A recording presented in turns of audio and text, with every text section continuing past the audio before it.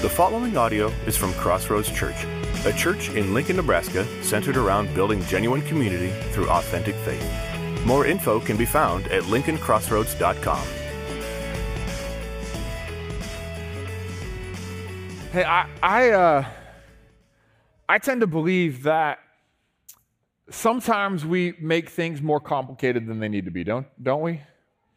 And so we started this series just looking at the simple truths, right? What is this Christian life all about? Jesus summed up the entire Old Testament. It's a big book. It's a collection of a lot of big books. And yet he summed the whole thing up and he said this: love God with all your heart, soul, mind, and strength, as we heard right here, and love your neighbor as yourself. So what I want to look at a few different commands and really kind of what they're all about. The first one is this: love God, right? Love God. And what is loving God all about? Honestly, I believe it is about surrender, right? Love the Lord, your heart, soul, mind, and strength. Every part of who you are. It's how do we do it? We give God our complete and full allegiance, right? It's we give him everything. God, we come to a point and say, God, I'm no longer in control of my life, right? And this is really the essence of what salvation is. It's coming to that place where you say, God, I love you so much. I'm going to take myself off the place of being like in control and in charge of everything that happens in my life. And God, I'm going to give it to you. God, I'm going to love you with all my heart, all my soul, all my mind, and all my strength. It's this place of saying, it's not just God, I'm going to do everything you tell me to do. And it's not just, God, I'm going to stop doing all the things you tell me not to do. Loving God is about coming to the place where you say, God, what are your preferences? Right? What are your preferences? God, I want to order my life around the things that you value, not just that you command. God, my whole thing, my attitude, the way that I process things, the way that I view other people, every single aspect of my life is yours to rearrange. It's kind of an intimidating proposition, isn't it? Hey, we come to God and say, God, it's all yours. It's complete surrender. But as we do that, for those of us who've received that gift of salvation, who've surrendered our life to God, who really entered into that relationship with God, our Father, he then says, which we came to, love your neighbor. And loving your neighbor is really about mercy, right? That's the whole story of the Good Samaritan. Jesus said, who's the one that was a neighbor? And the teacher of the law, really the one who was trying to trip Jesus up, he's the one that said, well, it's really the one who showed mercy to him. And Jesus says, yep, that's what loving your neighbor is all about. Loving your neighbor is about mercy. And how do we do that? It's about giving up our time, giving up our talent, giving up our treasure. It's about giving up all of the resources that we have, the material ones and the immaterial ones, in order to show mercy to those around us. So I want you to think about this. Jesus taught this more than once in his ministry, okay? And yet then we come towards the end of Jesus' life, and all of the disciples are there around the table, and Jesus kind of gave his incognito tip to Judas, like, hey, if you're going to betray me, now's the time. Go do your thing. Judas gets up and he leaves. And then Jesus is there around the Last Supper. The disciples didn't know it was the Last Supper, but Jesus did. They're sitting around the table. I believe around it, probably not all on the same side as the picture depicts, right? But they're sitting around the table, and Judas leaves. And so he's got his 11. He's got these 11 guys that are committed to him, his best friends. They're there for him. These are the ones that are the followers of Jesus. And he says this to them. He says, a new command I give you. Love one another. As I have loved you, so you must love one another. By this, everyone will know that you are my disciples if you love one another. Isn't this kind of interesting? Okay. So these followers of Jesus, who know that Jesus said on multiple occasions, the greatest commandments are love God and love your neighbor, is now saying, hey guys, I have a new command. Love one another. Do you think any of them were like, wait, what? Jesus, that's not even remotely new. Jesus, this is like what your whole ministry is about. This is what you've come to show. You showed up and you taught us to love and you showed us what it looked like. But he says it's new. What's new about this command? Here's the deal. I used to always think it was just the standard by which he measured it, right? First, it's love your neighbor. And what's the standard he uses to talk about that kind of love? As you love yourself, right? So the time, the talent, the treasure that you normally spend on yourself, I want you to give it away to anybody, because I love them that much. But then we see throughout Scripture, and we're going to look at a couple of other places here in a moment. We see throughout Scripture this teaching from Jesus where he actually gives a level of love and commands a level of love that's one step up in intensity from even loving your neighbor with everything you have. Think about who's the one another. Is it all humankind? I don't think so. And this is why. He's sitting around a table with 11 people. Picture it. He's sitting around a table with 11 people. His closest friends, his closest followers. He knows in a matter of hours he's going to be arrested and he's going to leave. In fact, he just tells them, right? The statement before this is like, hey guys, I'm going to go be with my Father. I know you don't understand this stuff right now, but just trust me. And then he says, this is what I want you guys to do while I'm gone. And he looks around the table and I can just picture him looking into the face of each of those 11 guys. And he says, guys, listen, I want you to love one another. And he doesn't say like you love yourself, because that makes my capacity the standard of love. He says, I want you to love one another, guys, right here. I want you to love one another the way that I love you. And you know what they would have understood if they got this at all in the moment? What they would have understood is just, I don't know, an hour or two earlier, Jesus just got down on his knees, humiliated himself, and washed the feet of all of his followers. And so I want you to love like that. But what they didn't understand is that in a number of hours, he was going to actually lay down his life on the cross for their salvation. In fact, Jesus is saying this, love one another. Well, listen, love one another as I have loved you, so you must love one another. By this, everyone will know that you are my disciples if you love one another. Like he's looking at these guys going, like, this is it. You have to do this. If you're going to do anything right now, I'm about to go, but you need to understand this message. You guys have to love each other. And then he does a little bit more teaching, and he goes on, and then he comes back not very long later, just in chapter 15, just a couple chapters over. He says this, my command is this, 15, 12, and 13. Love each other as I have loved you. And then he gives them a sample, just a taste that I'm sure they didn't understand until after the fact when they went back and remembered it. He said, love each other as I have loved you. Greater love has no one than this, to lay down one's life for one's friends. Listen, we're commanded to love God. It is all about surrender, all about giving up our allegiance. My life is completely his. Then we're commanded to love your neighbor, which is all about mercy and giving our resources to show mercy. But then Jesus gives us this new command. Love one another. Love one another is all about family. It's all about giving our life. This is how we do it. We give our life. Now listen, this is what's really interesting. The love your neighbor as yourself part is a love that is greater than most of us are willing to give at any given time. Right? Anybody still have a little bit of room to grow in the area of loving complete strangers to the capacity that you'd give an entire day and your income and your talents and your resources to just go pay their hospital bills? I've got some work to do, okay?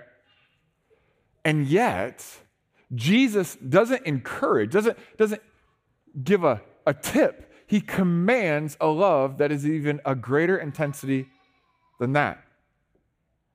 He says, love one another. What he's saying is this, love the family of believers. Now listen, maybe if you're here today and you haven't made that commitment to follow Jesus, and maybe you've got a lot of different pictures in your head of what that looks like. Maybe you've seen some things that look anything other than love. Can I just encourage you? Don't let someone not following Jesus well prevent you from really tasting and experiencing what God's love is really all about. Okay? But for those of us who say, I'm a part of the family, listen to the intensity, listen to the passion, listen to the conviction of Jesus. Hours before he goes to the cross, the message that he keeps saying over and over again is, guys, you got to love each other. You got to love it. And just in case you're thinking maybe he means broader than this, all people, you know what happened? So he's there. He's like, love one another, love one another, love one another. Like I've loved you, lay your life down for one another. This is the greatest. You got to love one another. And then when he goes to the Garden of Gethsemane, and he's there and he's praying, and John is recording his prayer in John chapter 17. This is the word of Jesus, not to his disciples, but now to his Father. In John 17, verse 20, my prayer is not for them alone. I pray also for those who will believe in me through their message. Who's that? That's me. That's you. If you put your faith in Christ, Jesus is praying specifically for you. And right before he goes to the cross, what do you think his prayer is? Man, I pray that they'd be so holy that they'd never sin. I pray that they would pray and go to church every Sunday and never miss. I pray that, we could fill in the blanks with other things. I pray that they would read their Bible every single day. This is what he prayed for. That all of them may be one, Father. Just as you are in me and I am in you, may they also be in us, so that the world may believe that you have sent me. Verse 23, I and them, and you and me, so that they may be brought to complete unity. Then the world will know that you sent me and have loved them even as you have loved me. Here's this interesting thing. We're called to love our neighbor. But there is this message that started with Jesus, and it moves through the church that says, listen, you're supposed to love at a capacity that you're barely even capable of doing. And yet, when you enter into this relationship with God the Father, we can't forget that we also enter into a relationship with brothers and sisters in Christ. Listen, Jesus called you a brother and you a sister, which is just humbling, isn't it? Which also means that you and I, we're brothers and sisters in this thing. And it's sad to me, and I believe it's really sad to God, when those of us who have one heavenly Father can pay more attention to our differences in our worship style preferences, or pay more attention to our certain interpretation of prophetic passages than we can to the unity around the fact that we have the same dad. Jesus has called us. He's called us to love. And he says, yeah, I want you to love everyone, okay? That doesn't take away from the stranger. Love them with everything you've got. But there ought to be a certain extra notch that we just kind of turn it up when it comes to loving the family of God. In fact, Paul addresses that as well. Listen to what Paul says. He says, as we have the opportunity, let us do good to all people, okay? Love your neighbor as yourself. But it says, especially to those who belong to the family of believers. Right? Does that mean we have to discard one to love one at an extra level? No. It means that there is an extra calling because we're family. 1 Thessalonians 4:10, Paul says to that church there, he says, in fact, you do love all of God's family. Family Sunday, you got to love it, right? It's like somebody's coming after me.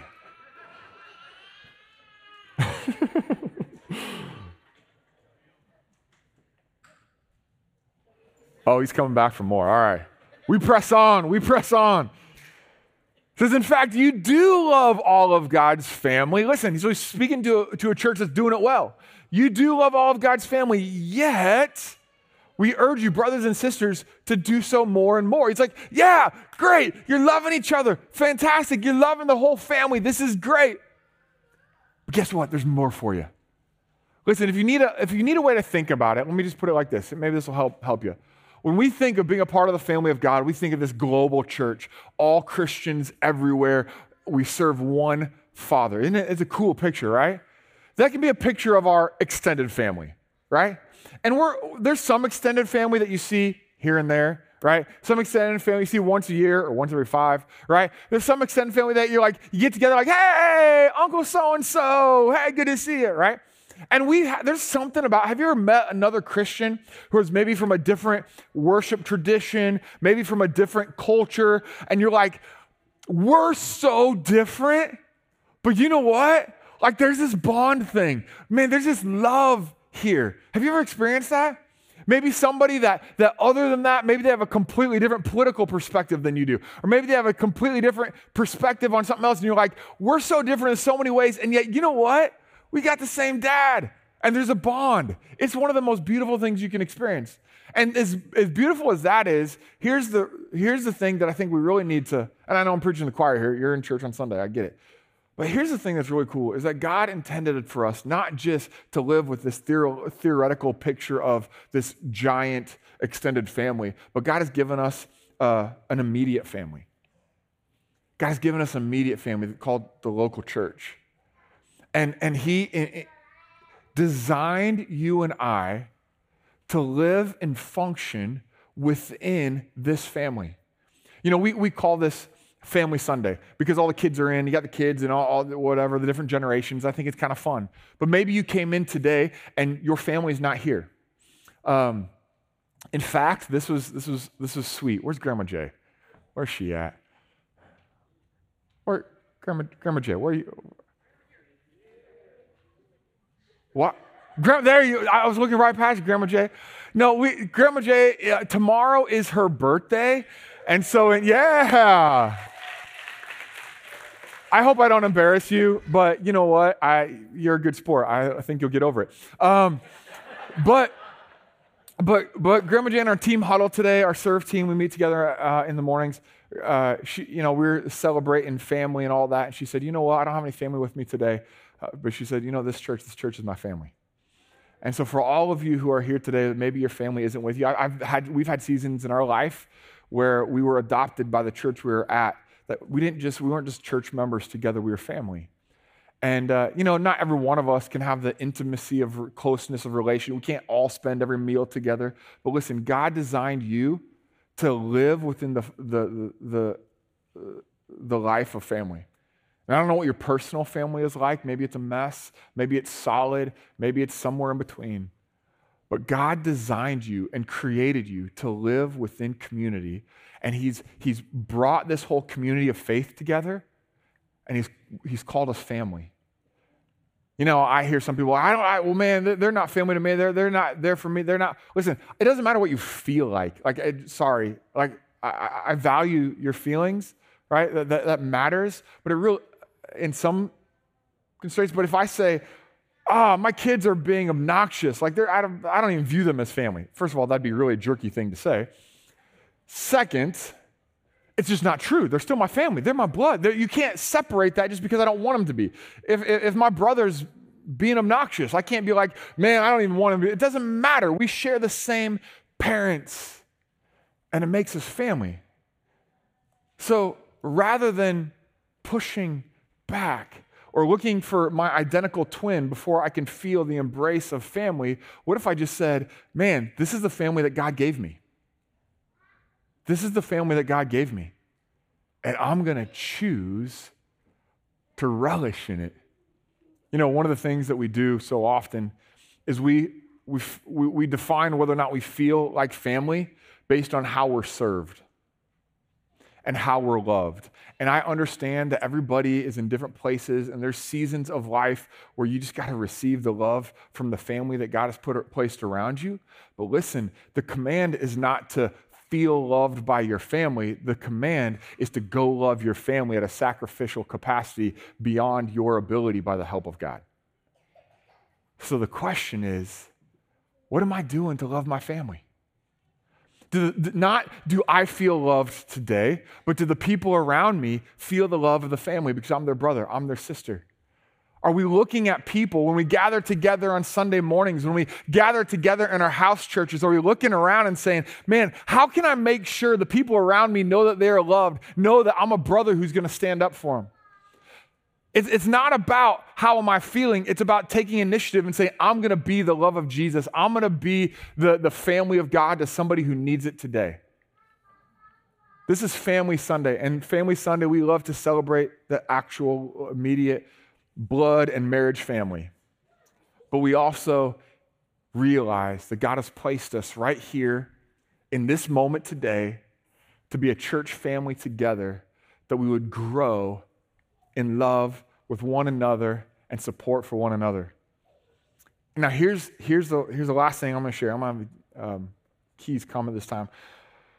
Here's something so crazy, is that we live in this very upside down kingdom of God kind of world. You've noticed this, right? Like, this isn't new. You've noticed this. The kingdom of God is so like bizarre. It makes no sense, right? Jesus says, or let me just put this. If you want to be something great, you can read 1,000 books. What do you want to be great at? There are books written on how you can be great. And Jesus says, I'll tell you how to be great. You become the least. Wait a second. That doesn't seem like that would work very well. You want to be first. You want to be the top of your class. You want to be absolute first. Jesus says, I got away. Oh, there's books written about how you can be first. How about taking that next step? How about being assertive, about going out. Jesus says, I know how to be first. Just be the last. Trust me. Like, that doesn't make any sense. He says things like, man, I want to make sure I am materially and financially secure.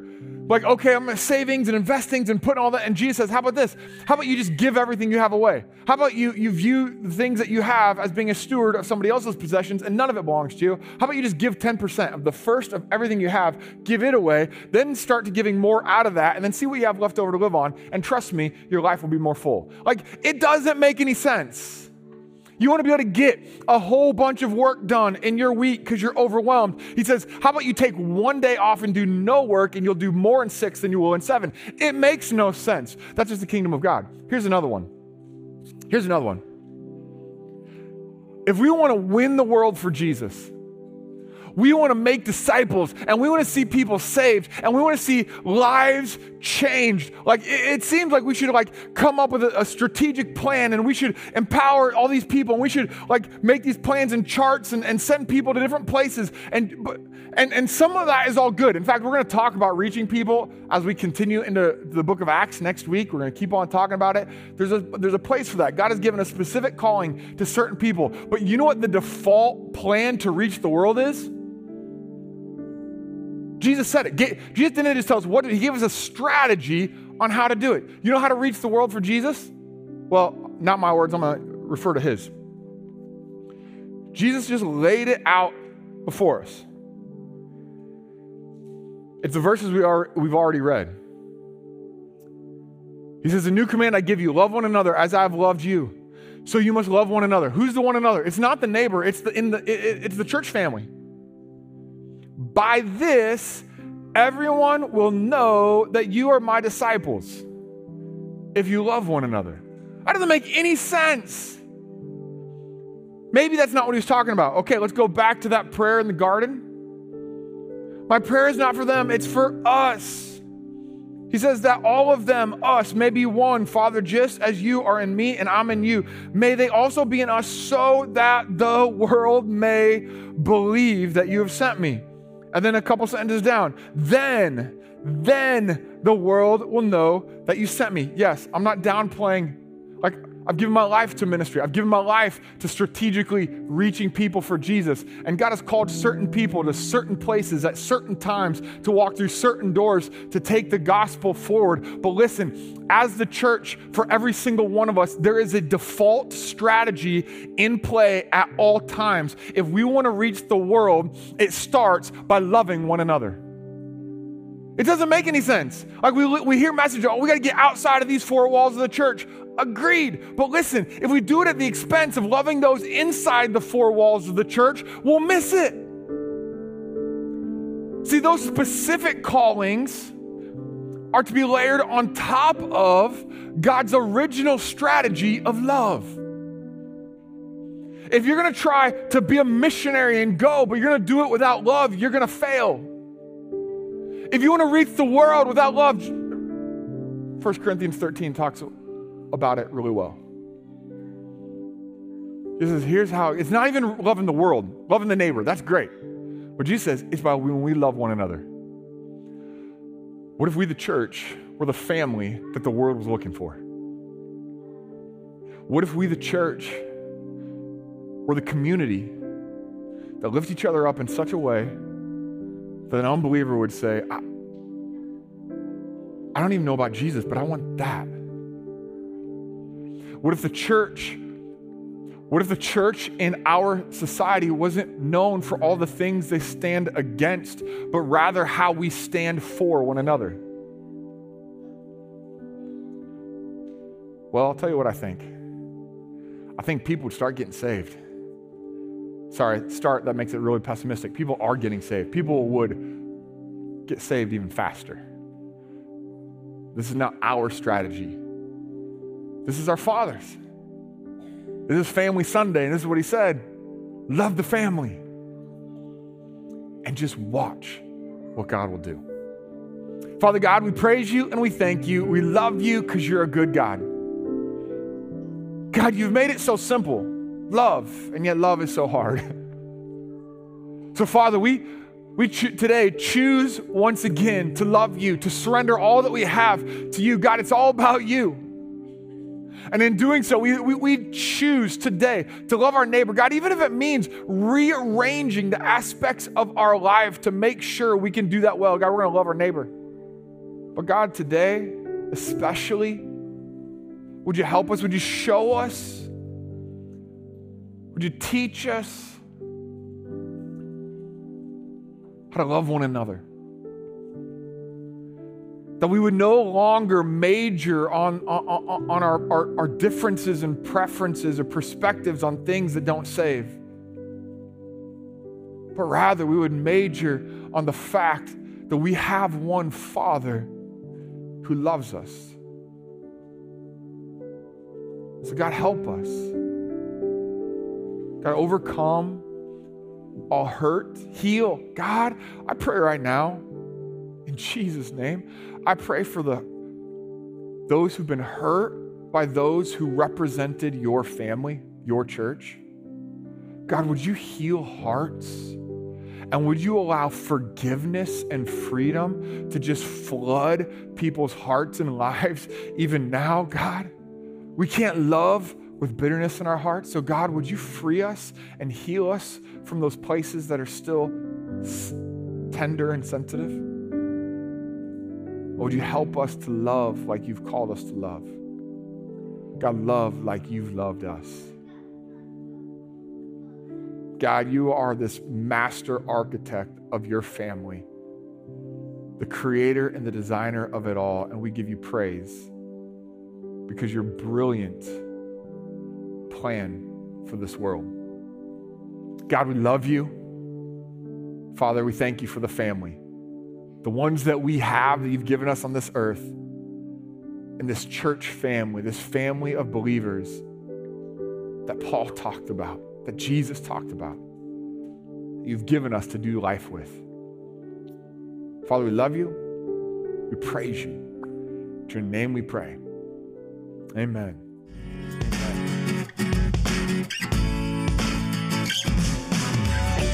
Thank you for listening to this audio from Crossroads Church. Feel free to share this audio with others, but please do not alter or edit the content in any way. For more information about Crossroads, please visit lincolncrossroads.com.